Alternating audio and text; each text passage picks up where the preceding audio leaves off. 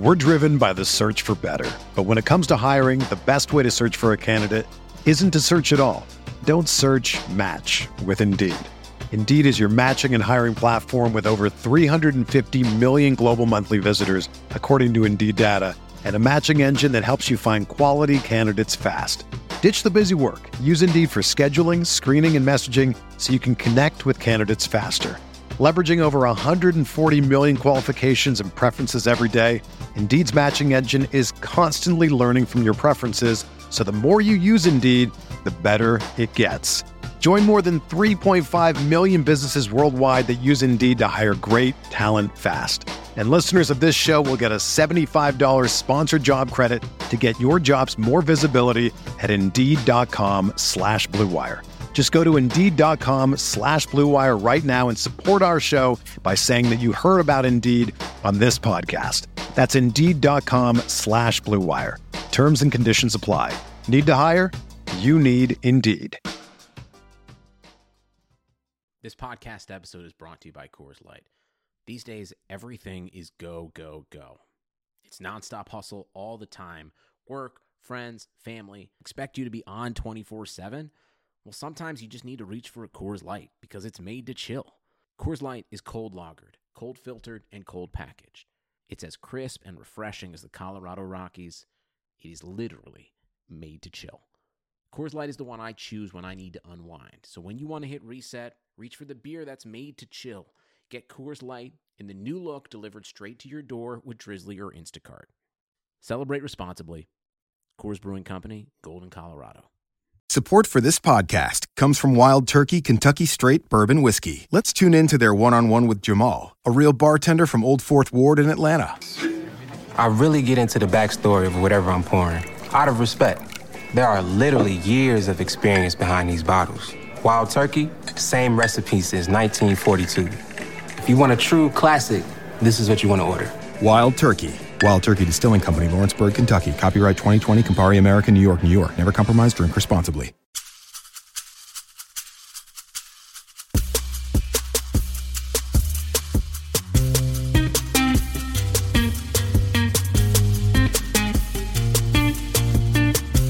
This is the RotoWire Fantasy Football Podcast.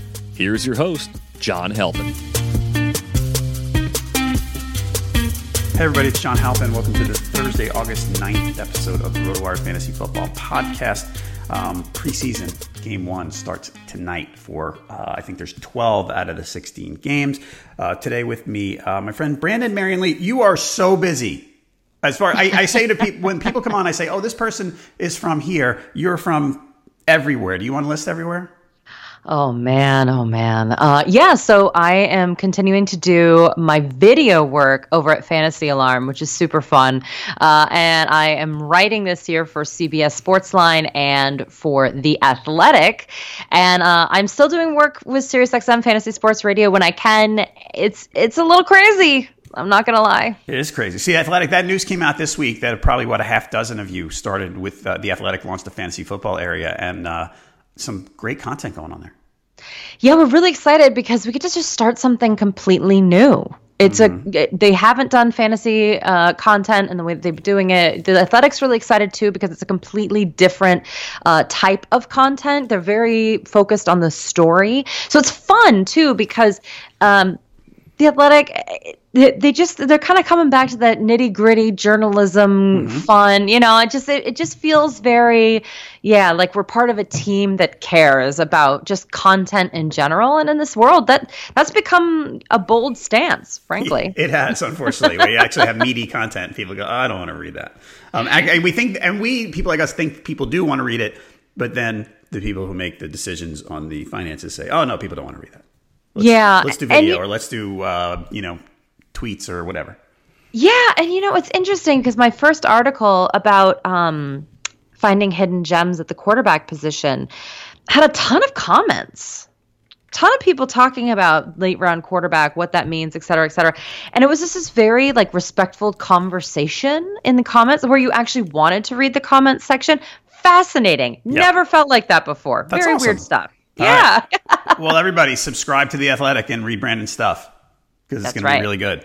All All right, so I mentioned that week 1 of the preseason really starts tonight. I mean, we're not going to count the Hall of Fame game right now. Who are you is there anyone you're most curious to see? Because it's easy to, as I've said a couple of times this week, it's easy to dismiss preseason games, but there are things we can find out. Is there anyone you're kind of looking like, I want to see what happens and how that player is used or how he performs or whatever?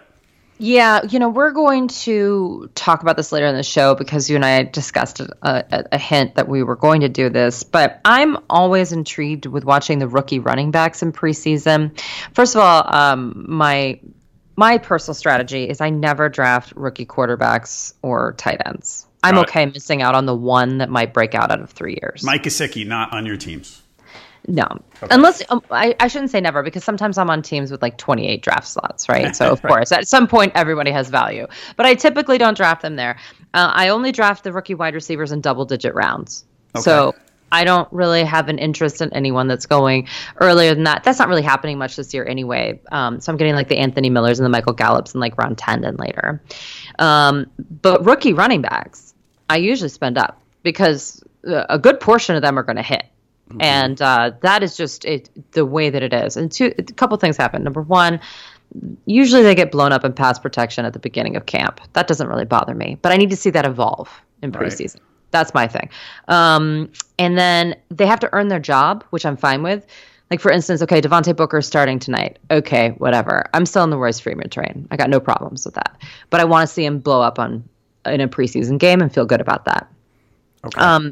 And I just feel like if there is an issue, I need to see that someone else is significantly better than they are. Like, I need to actually see on a football field that Chris Carson is significantly better than Rashad Penny to be out on Rashad Penny. Okay. Not a little better, significantly better.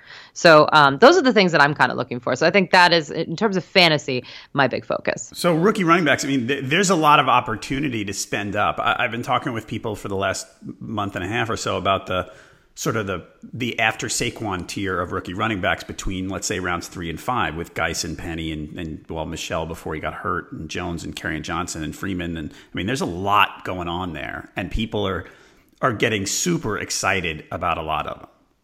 Yeah. And you know what? I think that's great. I was actually saying earlier in the preseason that one of my strategies is that if I'm in that kind of 6 to 8 draft slot, I'll go wide receiver for sure in the first round. So, because I'll get like Antonio Brown, DeAndre Hopkins, Odell Beckham, feel good about that. Sometimes I'll even get wide receiver coming back if I can get a Michael Thomas or Keenan Allen or what have you.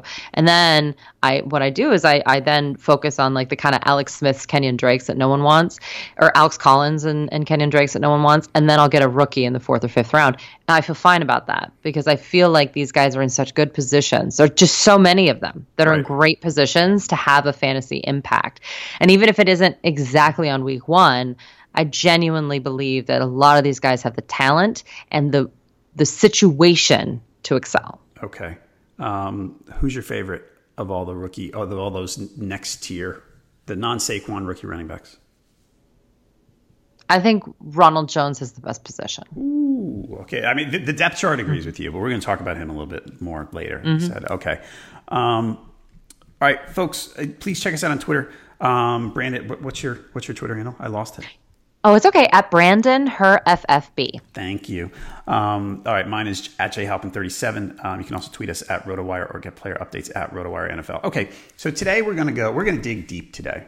A faithful listener named Josh tweeted me the other day. I mentioned in a podcast earlier this week that because I do 4 of these a week, you do 4 of these a week, it's hard to find things to talk about after a while. Yes. You wind up, and I feel like I joke around that I talk about the same guys over and over and over, that I talk about how many times have I talked about Rashad Penny and Chris Carson and all that stuff. And I actually brought up the fact that I said, because I do so many, maybe because we have to draft them, maybe it's worth doing specific episodes on defenses and kickers. Well, our friend Josh, he kind of not took offense to it, but he was kind of like, well, there's so many other things. And one of them he actually suggested was digging so deep that looking for players that auto pick won't get. I mean, it's easy to have a conversation about, let's say, deep sleepers or late run targets, but players that maybe auto pick won't get if you unfortunately wind up leaving it that way, or if others leave it that way in your draft, and you can kind of grab people who might not wind up in that queue and pull them up and queue them and get them ready. So Josh, thanks. I hope you like this one. So we're going to use, because you do work for CBS Sportsline, CBSSports.com, we are going to use their ADPs, which reflect the rankings and therefore probably the auto pick queues that people have. So we're going to do, I'm going to guess, let's say for framework, 12-team league, we could talk about deeper. And let's say after ADP 160 on CBS Sports. I'm going to ask you, and definitely if you have input here on specific players that I might be missing, let's talk about them. The first quarterback I see that we could consider after 160 ADP is Case Keenum.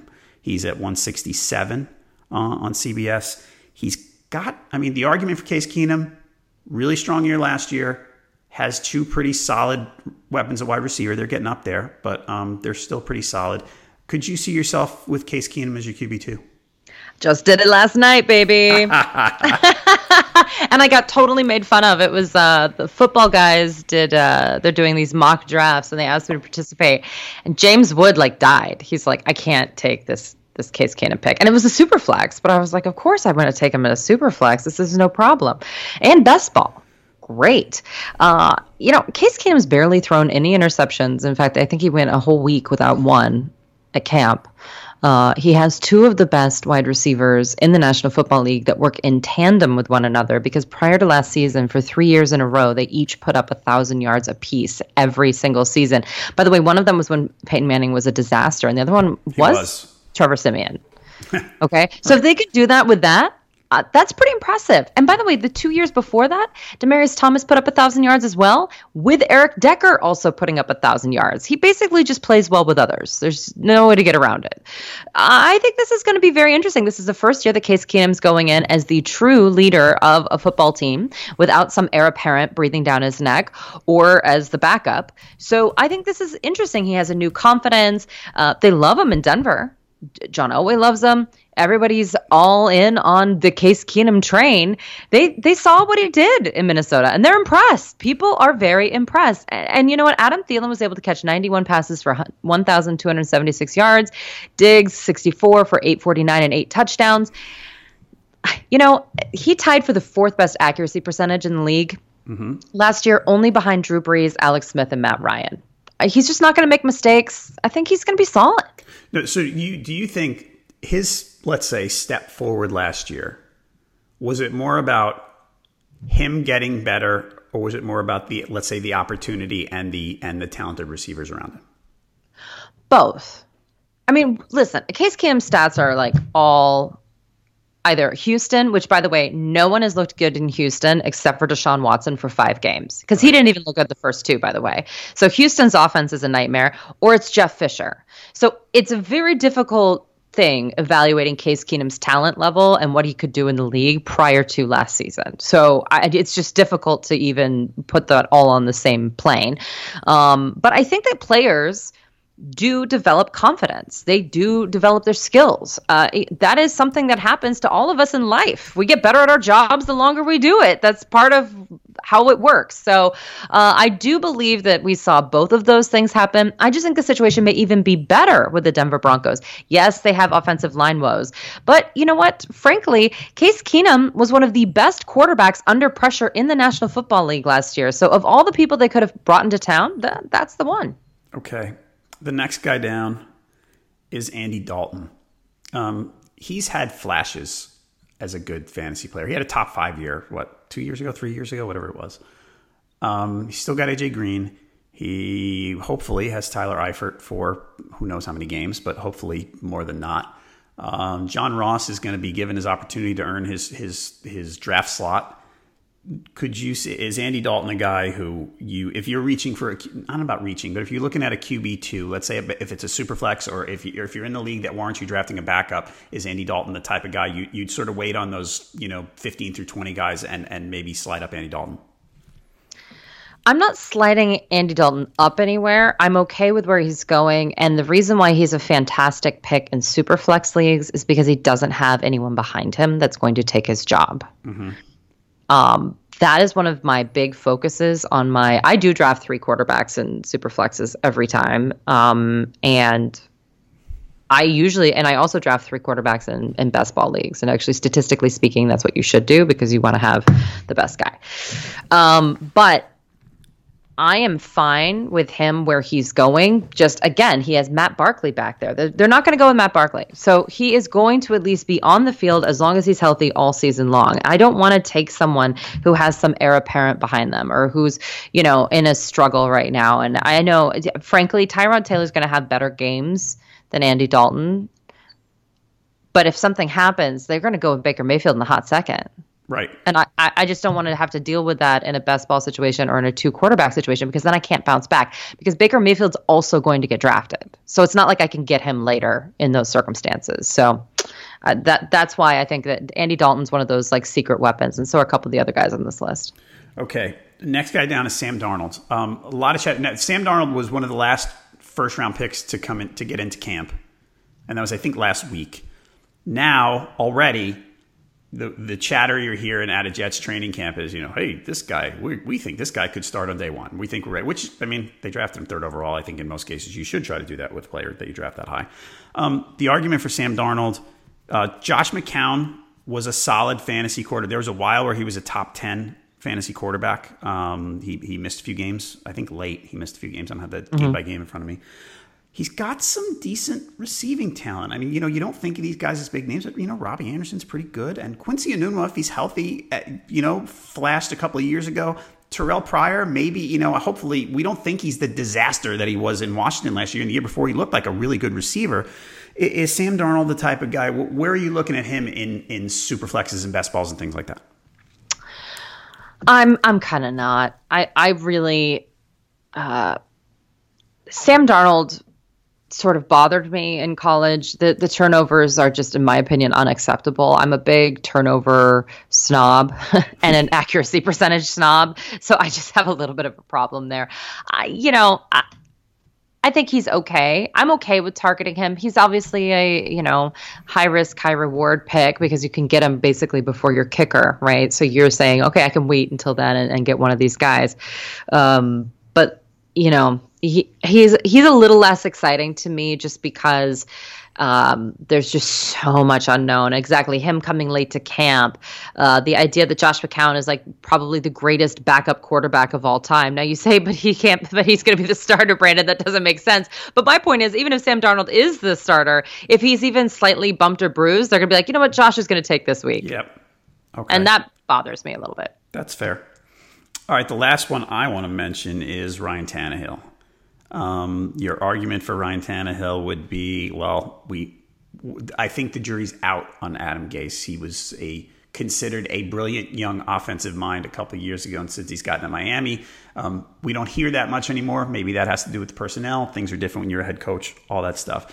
He's kind of been okay at certain points in his career. Actually, look, 2 years ago, we thought he had a good year, and he was, on a per-game basis, he was 22nd in fantasy points. Decent receivers. I mean, it depends on what we think of Devontae Parker at this point, if he's going to step forward. Kenny Stills is actually probably underrated. He's got Danny Amendola. He's got a rookie tight end in Mike Gesicki. Is Ryan Tannehill a guy?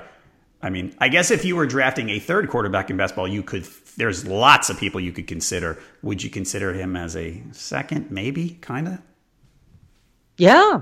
Well, again, he's an Andy Dalton type where there's no one behind him. Mm-hmm. It doesn't matter. I mean, I will say this. Tannehill and Dalton are perfect examples of guys that, especially if you're in a best ball or if you're in a 2 quarterback league, there will be games where they will have a lot of fantasy points and they will not lose their jobs.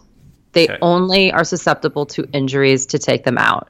There is no one behind them that's threatening them. So to me, this is a strategy issue. So for me, I target guys like that in those later rounds because I think, okay, well, I just need someone there because fighting on the waiver wire in best ball, you don't even have a waiver wire, but fighting on the waiver wire for a 2 quarterback league just does not happen at the quarterback position. At least I have never been able to make it work for me. And I would rather use my fab money, my waiver wire clout, whatever I got going on there, on running backs and wide receivers. I don't want to use it on a quarterback. I have no interest in doing that. So this is just more about strategy than anything else. And I'll tell you this much. Ryan Tannehill has 2 more 4,000 plus yard seasons than Derek Carr. Okay? Because Derek Carr has 0. And by the way, Andy Dalton, too, he also has 2 more 4,000-plus yard seasons than Derek Carr. So we keep pretending that some of these guys are so much better than these other guys. But really, when you look at the numbers, and by the way, Derek Carr has 4 years of sample size. It's not like he's a new dude on the block. That is who he is. Why is he getting still this, easy quarterback number 2, no problem? I have no idea. And then these other guys are just like, we just throw them out like, oh, no. Listen, I'm not an Adam Gase girl because I think that he rode the Peyton Manning pony to relevance. And I get it. I would do the same thing if I was in his position. I don't fault him for that. But I do think that it's become very clear that they have a real issue managing talent there. Like what they're doing to Kenyon Drake right now makes no sense whatsoever. Kenyon Drake should be the easiest coaching decision they make in Miami. Okay, we're going to give him the ball, period. And stop. That's all they need to do. But they're trying to complicate things because Adam Gase thinks that everything needs to be complicated, and it doesn't need to be. And unfortunately, that does affect quarterbacks. But in my opinion, still, Ryan Tannehill doesn't have anyone behind him. He is going to be leading this offense. Finally, they kind of appreciate him after a year of Cutler, I think, over there. So I think he's okay. I don't love him, but at the no ADP in CBS, sure, I'll take him. Yeah, and going back a little bit, Tannehill was QB 10 in 2014, QB 15 in 2015. Okay, anybody else I'm missing in the quarterback pool? Well, as you know, I target Blake Bortles before my kicker every year, if you've ever listened to any of my work. And I will do that again. I actually have I was making jokes about how, when I'm in 2 quarterback leagues, every time I do it, I'm like, I may just ride with an Alex Smith, Blake Bortles, Case Keenum sandwich and see what happens. It's fun that way. Listen, they're all going to score fantasy points. Blake Bortles was the absolute number 1 fantasy quarterback in your playoffs last year from weeks 14 through 16. Number 1. Last year, okay, so he was QB 13 last year. He was QB 8 the year before. And then before that, that's when the year he was 3rd. So, yeah, he's been fine. I mean, he's not always pretty, and it's a game management role, sort of, but it works, and the rushing makes it work. The fantasy points are there, and he is so low in ADP every year. Again, if I can get a quarterback like Blake Bortles, the pick before my kicker, it's a value. Yes. I'm not telling you he's going to be the best quarterback in the NFL. I'm not a moron. But there is something to be said for a guy who scores fantasy points. Just don't watch the games. Let it go, exactly. Guys. Don't watch him bounce passes. You get frustrated. I get it. All right, let's go to running back. All right, so we're digging deep again. And so we're going beyond those rookies that we talked about earlier. Not every rookie, because the first guy I'm going to mention is a rookie, but not sort of those 3rd through 5th round types. Going beyond ADP 160 at CBS. The first guy I want to mention, changed since, you know what? I put this together last night and the numbers are different. So let's use the ones I used last night. They're close. Jordan Wilkins with the Colts. Everybody's excited about Nyheim Hines, but he's a little guy, and he's not going to be the type of back that touches the ball 15 times a game. I mean, there aren't a lot of those anymore. I agree. Jordan Wilkins. I think Mike Clay was on with me early in the summer, was talking up Jordan Wilkins. He has the same draft pedigree as Marlon Mack, so there's no real reason to think that Marlon Mack has an edge necessarily over Jordan Wilkins. He seems to be playing well in camp.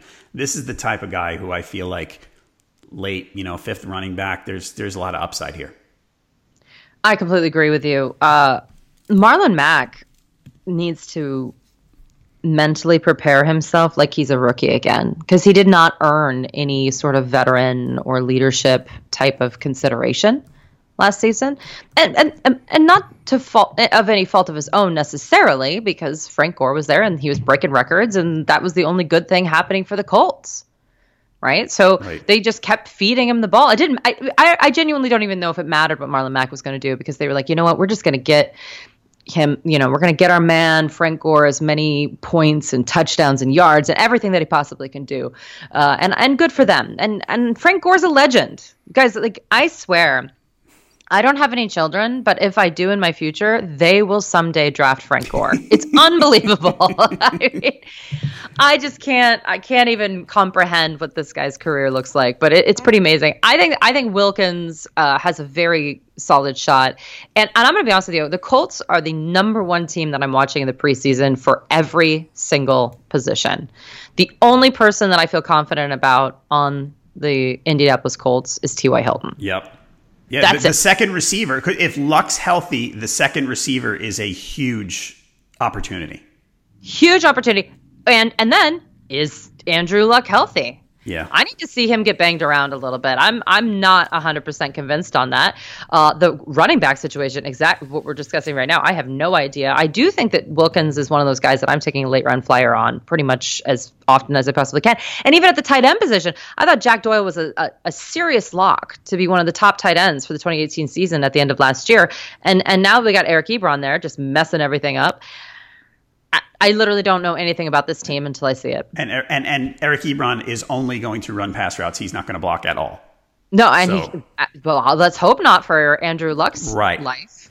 Yeah. All right, next guy I want to talk about is Gio Bernard. Now, I talk over and over about how I think Joe Mixon's being overdrafted. And I do understand that Joe Mixon is a valuable fantasy commodity, and he'll probably get the ball enough to be a pretty good back, and he's got receiving skills, and he's good. Gio, I feel like everyone wants to get rid of Gio all the time. And we got hurt a couple of years ago. That was people's cue to be like, all right, Gio's out of here. And now they can draft Joe Mixon, or now we can use Jeremy Hill more and all that stuff. Gio's good. I mean, he's not going to get really good. He's much better than Joe Mixon last season. Right. I mean, he can catch the ball. I just have this hard time believing that even though Joe Mixon is a good receiving back, that because of that, we're going to bury Gio. I just don't see him. Even last year when Mixon sort of, along the way, his role got bigger, Gio still had, 840 or so yards from scrimmage. He had 43 catches in a PPR role. He's not bad. He's kind of a sneaky little, and for a bye week, especially in PPR, I'd love to have that guy. I mean, is Joe Mixon a great receiving back? Do we know that? We know he's kind of good and he has talent catch, but he's not stone hands like some other guys who, I'm sure I could name a bunch, but he's all right. But I mean, he had 30 receptions for only 287 yards and 0 touchdowns last year. Right. Okay. I mean, it's not like he blew us away with that. He didn't. So I'm not quite sure. I'm not quite sure who Joe Mixon is in the NFL, because we got to hope he's not what we saw last season, because by every single metric that you can measure, Joe Mixon was below average. Yep. Not even just average. 3.5 a carry. They hopefully fixed the line, but who knows? Well, but I mean, listen, there are bad offensive lines everywhere. Yeah. Let's not act like that just gives him a free pass. This guy was supposed to be so amazing that, with off-field issues or whatnot, that everyone was just supposed to ignore it and move on with their lives, and including the Bengals. And let me tell you, their coach right away, he showed up at camp heavy. People don't remember that, but right away, Marvin Lewis was like, this is not cool. This is why they made him earn it, all this other stuff. And here's the other thing, is that even if they did kind of repair it, Joe Mixon's talent is that of Le'Veon Bell, which is patience. He waits for the hole and then he hits it. That's what he supposedly does. But the problem is he plays in Cincy. There is no hole. There's no holes, right. Yep. So he gets hit behind the line of scrimmage every other play, and it's disturbing. We just lose fantasy points like a sieve. Like we can't keep them because he keeps losing them behind the line of scrimmage. So he also has to fix how he plays based off of his circumstance to be able to be productive. And then people would send me, because her fantasy football in general, and my sister, we're not doing her fantasy football this year, but my sister was especially a hater, Ashley, so I have to give her a shout out. But we all were telling people not to draft this guy. Do not draft this guy. The whole time. We were the only people that were like, no. And people would then be like, oh, yeah, he's going to totally bounce back. All year, they'd send us like gifs of him, with like linebackers on his back and running. And we're like, yeah, he still lost yardage on that play, people. Like, you're sending me these highlights and he still is losing yardage on every single one. Or that was a 1-yard run. Okay, it looked impressive, but the result was 1 yard, people. So that's my fear for him. Now, he has slimmed down. That's great. That is kind of Le'Veon Bell-esque as well between his rookie year and his second year. He could break out. I got no problem with that. But do I like Giovanni Bernard insurance? Yes, I do. Yeah, I think I do too. The next guy's Theo Riddick. Is Theo Riddick the type, if you're drafting, let's say, your 5th running back in a 12-teamer, if you're going that deep, is Theo Riddick too limited upside role centric to take? Would you rather take an upside person like, let's say, Jordan Wilkins, or would you rather take I don't know about money in the bank, but a guy who's probably going to catch 4 passes a game like Theo Riddick? I am probably going to go with a Wilkins today, just because I want to see what happens with Kerryon Johnson. Okay. I think there's a possibility that Kerryon Johnson is a 3-down back, which would make Theo Riddick irrelevant. Yep. And Theo Riddick's nice. He plays the slot sometimes. I mean, that's Golden Tate's job too. Right. But yeah, I like him when they let him. When he's on the field, his role is really good. But you're saying you don't know how much they're going to let him on the field. Yeah, and I also think Luke Wilson's going to have more of an impact than we think. Okay. Next guy's another Lion. So this relates to what you said about Kerryon Johnson. I had someone on James Coe, formerly of NFL Network, was on with me last week, and he actually was talking up LeGarrette Blount, saying people are forgetting about him. Are you since you like rookie backs and you mentioned Kerryon Johnson, that would lead me to assume that you're probably out on a guy like Blount even this late. I would be closer to the Blount train than the Theo Riddick train because I still think that Blount could be used as a goal line back. And so for that flyer, flex, bye week guy, if they're playing a bad defense against the run, I could still see Blount having some value. Because of all the other weapons in the slot, there's more competition for Riddick to be relevant than for Blount to be relevant, if you follow me. I think that's how I feel about that. Next guy, it relates to someone we talked about earlier. We talked about Ronald Jones, and you're interested in seeing him. There was some news this week that Jones, he's struggling in the pass game.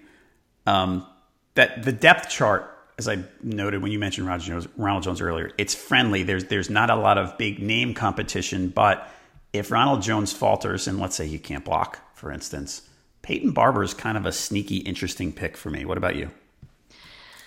Yeah, I think he could be. I would be very surprised, though, if Ronald Jones didn't take over pretty quickly. Because, listen, up until this, he's having a tough time in pass blocking, they were also saying that he was going to get 15 to 20 touches a game. Right. And I think that's what's going to happen. I think unless he can't get it together at all, and I'm talking like Derrick Henry style of his rookie season, I still think it's going to be him. And here's the problem, is that it's not like Peyton Barber is like a DeMarco Murray.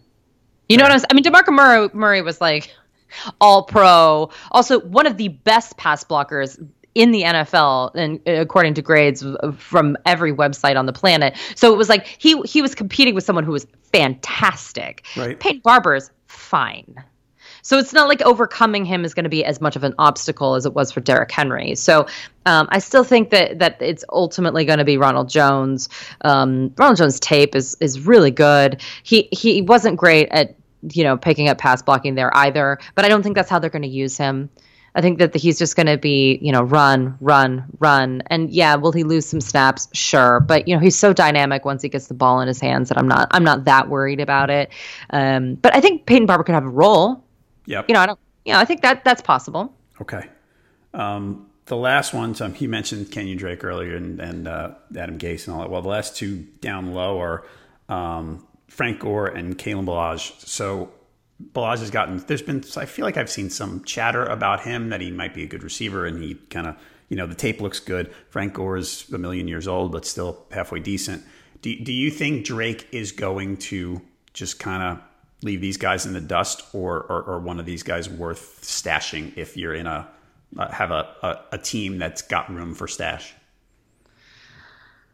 I'm okay with stashing them just because I don't trust Adam Gase. I ultimately think that starting Kenyon Drake is the easiest decision that they could make as a coaching staff there? Yeah, I do. But they want to make everything complicated. And I actually tweeted out last year, like during football season, I said, I can't wait to see how the Dolphins screw up Kenyon Drake next year.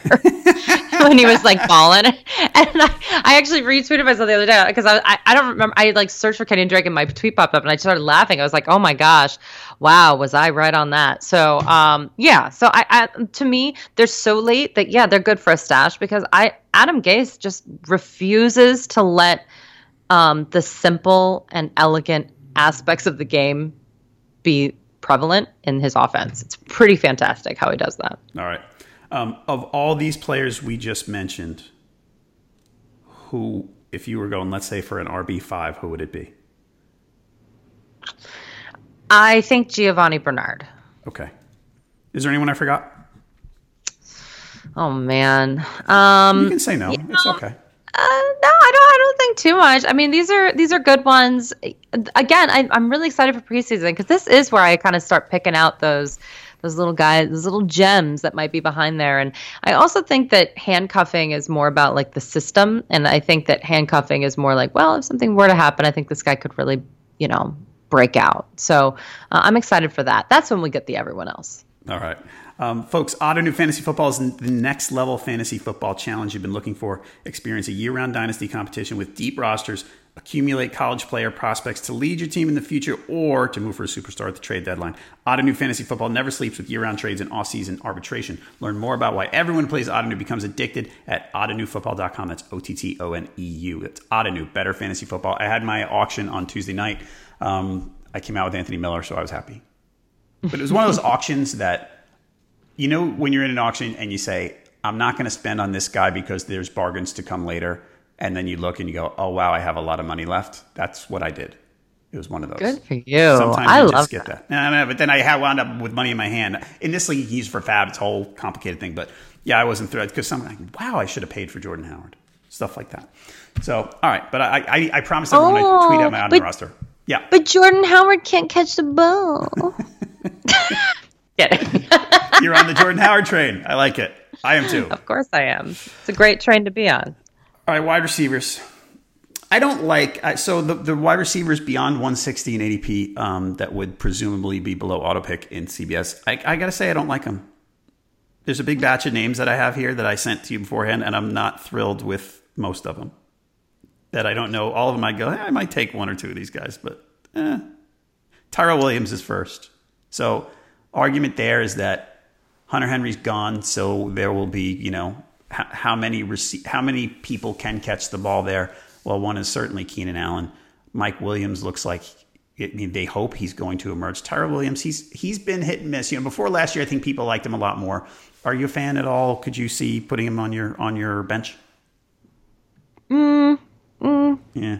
I mean, it's so hard to get excited, right? I mean, however, this is what I will say for Tyrell Williams. 2 years ago, he did put up over 1,000 yards and 7 touchdowns. And that's pretty impressive. So I was, hoping that he could kind of, build up. He did have 728 yards and 4 touchdowns last year. Not great, but, that means there were a couple decent games out there. To me, he's just so speculative. And Keenan Allen just really takes the wind out of everyone's sails as far as I'm concerned, because he just has such a huge percentage of that target share. Huge. And I still think they're going to bring in Antonio Gates. So do you? We'll okay. Yeah, don't you? I don't know. I mean, how as much as he knows the system and Rivers likes him, and I mean, he's so old. But when has Rivers not thrown to the tight end? And Virgil Green is not an option. I know. I think it's a good point. And I don't know that there's a better option out there. So, I don't know if there is either. Yeah.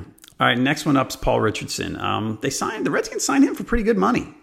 He's my favorite on this list. I'm really? drafting him everywhere. I have him literally every single place that I could. So, in what kind of league? Because he strikes me as the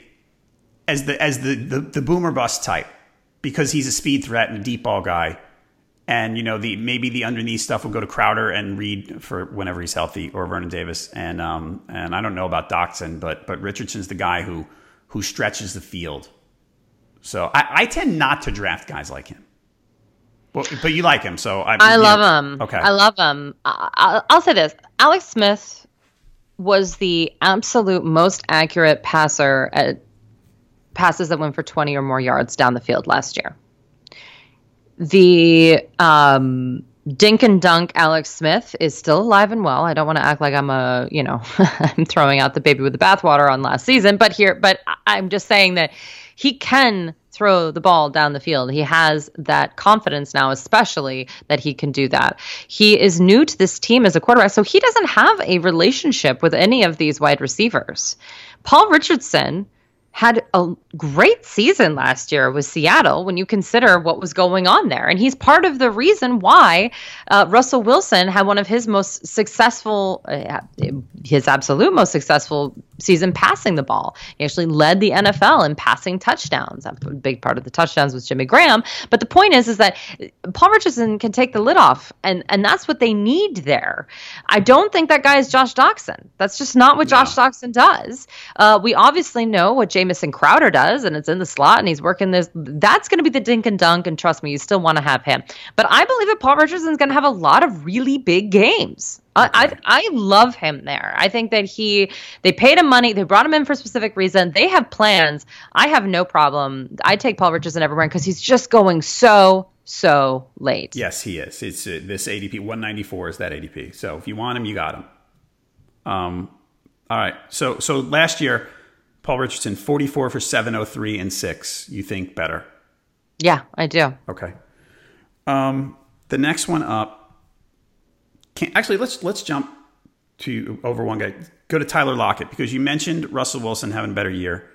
Paul Richardson's gone from Seattle. Tyler Lockett, last year, the year before, people kind of saw, maybe it was the year before, people saw as sort of a breakout potential guy, and it didn't happen. Is it still in him to do that? Well, they thought that last year too, and then Paul Richardson every single week was ranked below Tyler Lockett, and other than I think it was only 2 games all year, Paul Richardson scored more fantasy points than Tyler Lockett. Right.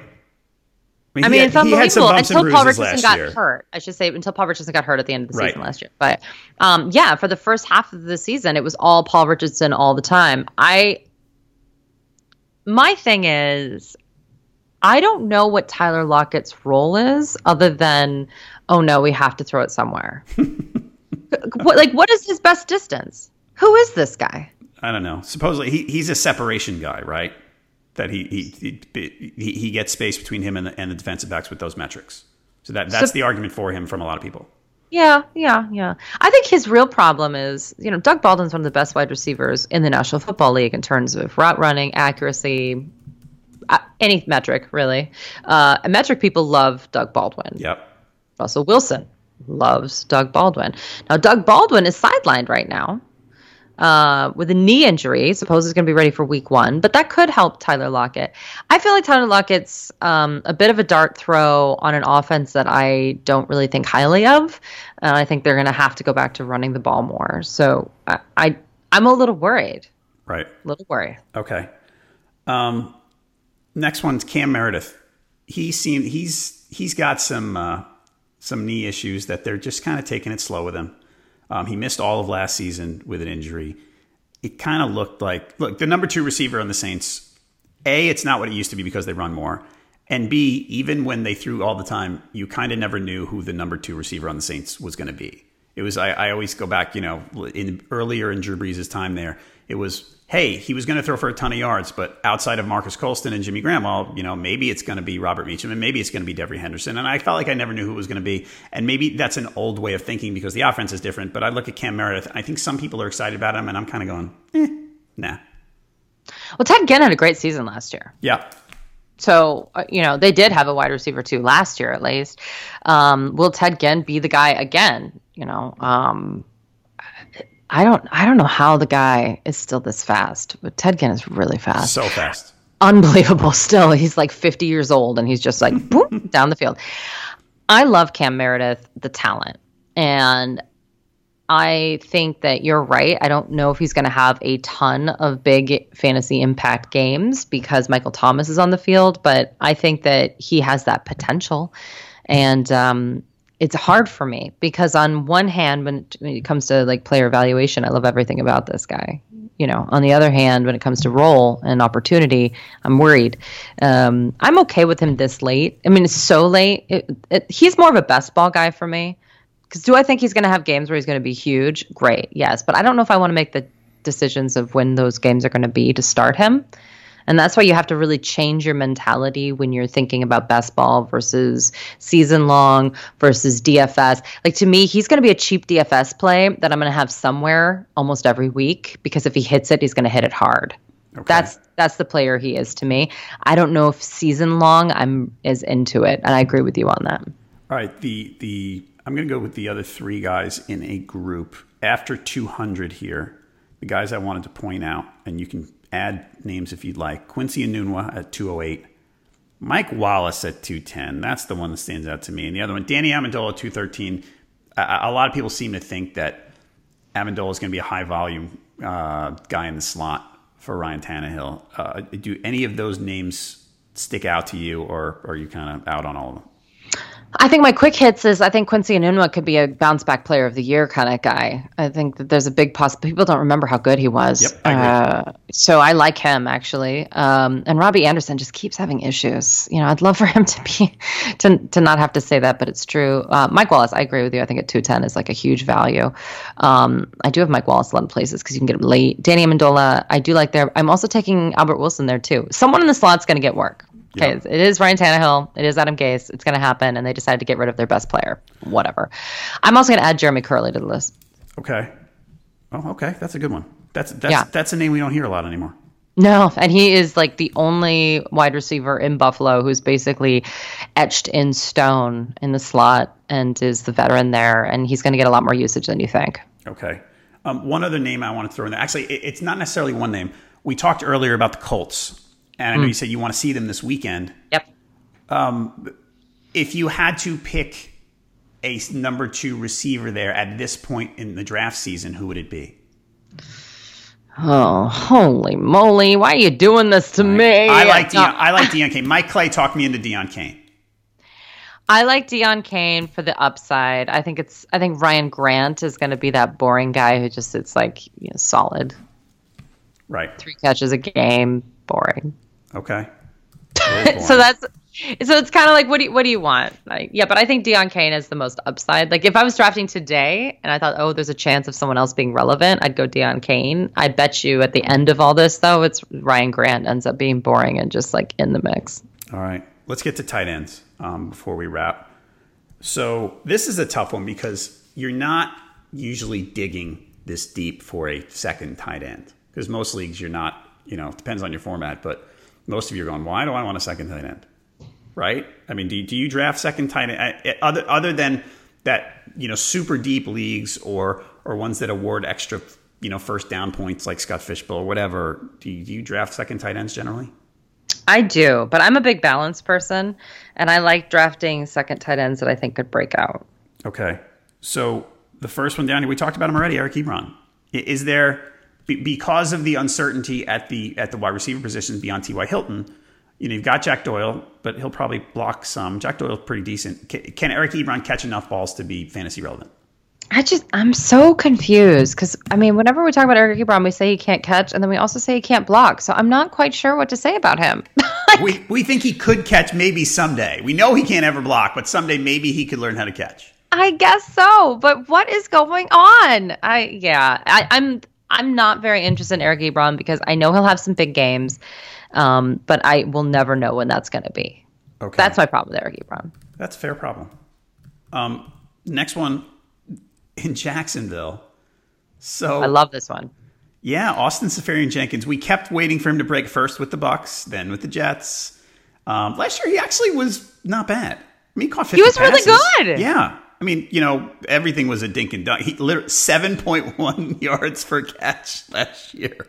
That is fine. That's fine. He's a tight end. And you don't know what the real problem was is that he had the worst luck in the National Football League. And people don't remember this. I think he had something like 4 different touchdowns get overturned off of some sort of bizarreness. Oh, I think I remember a couple of them. Yeah. Oh, unbelievable. Where you were like, there's no way. They're not going to take it from him again. It was unbelievable what happened there because he had the 3 games in a row and then there was like 4 games in a row where he had one overturned and everyone kept waiting for it to happen again and then it didn't. But the point is that it was there. He was in the end zone. It was nuts. So I think that he is a very interesting prospect here. I think that there is a very solid possibility that Blake Bortles depends on him. And, they keep saying he's going to be an integral part of this offense. I don't think that's coach speak. I think that this short pass red zone target thing is really going to work for him in Bortles.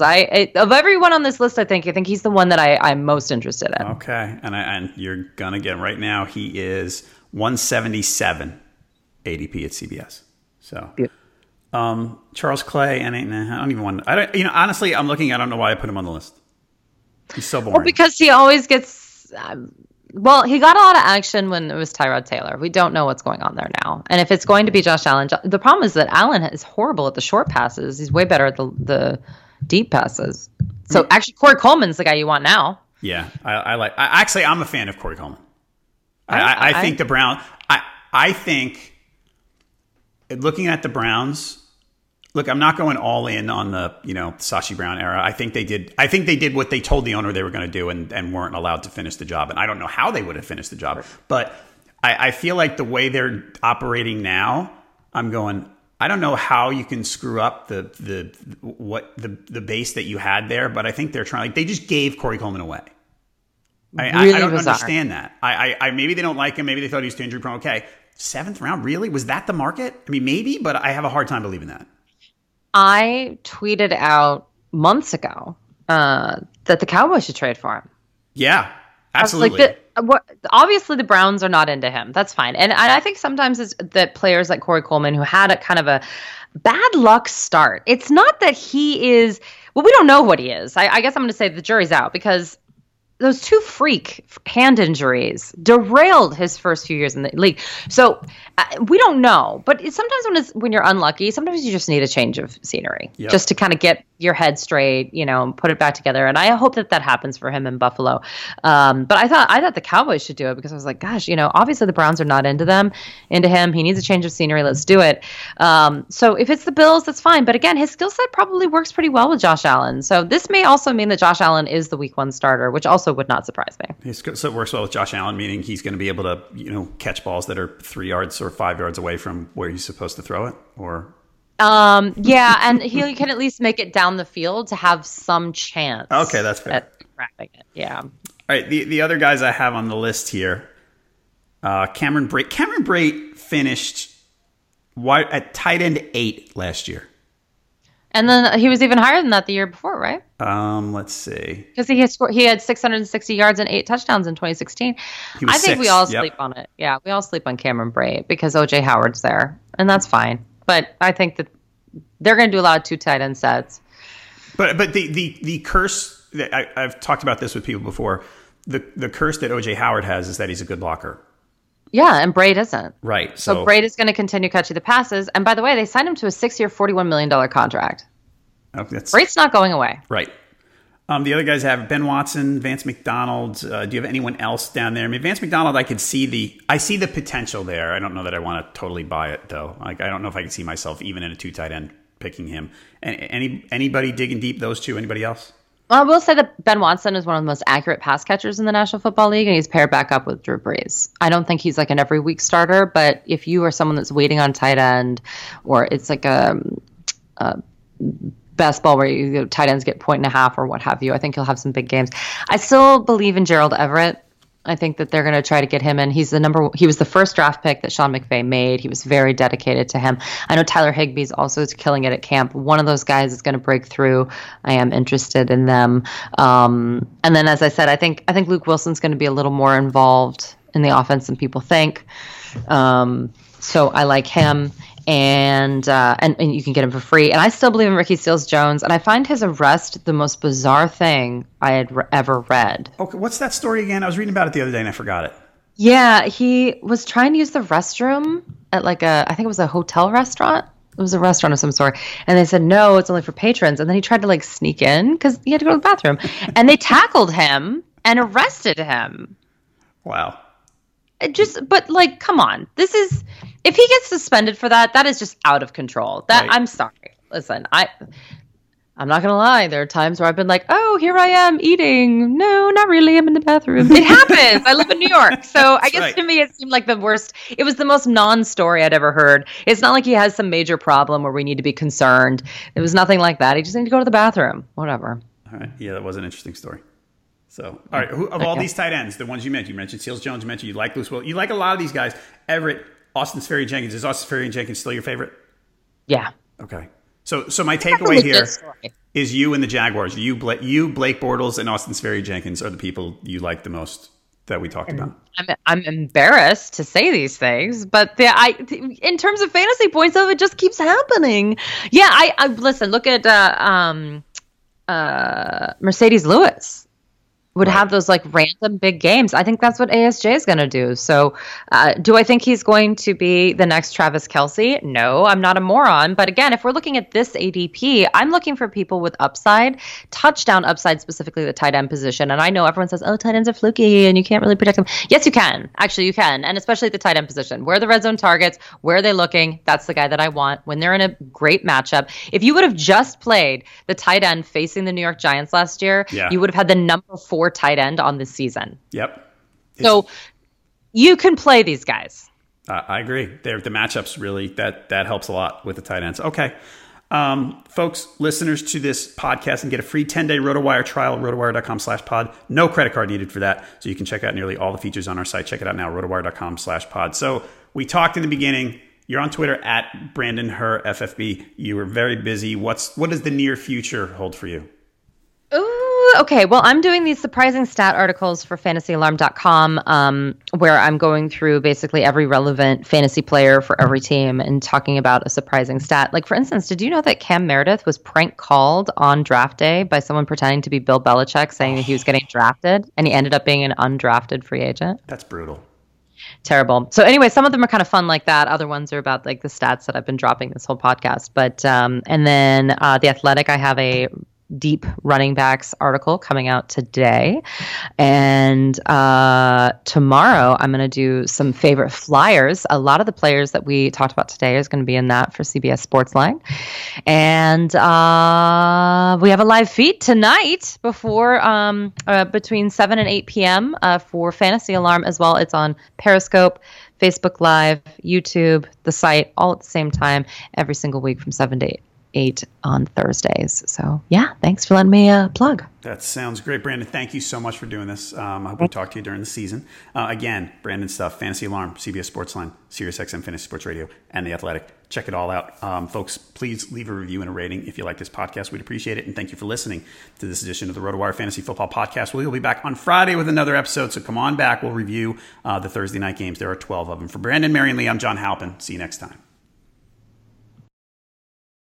The headlines remind us daily, the world is a dangerous place. The elites in charge say everything's fine, stop noticing. But you know better. And your gut knows that time is short to prepare for a world that is 4 missed meals away from chaos. My Patriot Supply has helped over 3 million families become more self-reliant and is the company Americans trust to prepare. Go to MyPatriotSupply.com and secure their best-selling 3-month emergency food kits. Each contain delicious breakfasts, lunches, and dinners, averaging over 2,000 calories per day. Secure at least 1 food kit for each family member. For a limited time, save $200, plus get free shipping on all their Ready Hour 3-month emergency food kits. You're not ready if it's not Ready Hour Foods. My Patriot Supply also has solar power generators, water filtration units, biomass stoves, heirloom seeds, and critical survival gear. Shop MyPatriotSupply.com today. MyPatriotSupply.com.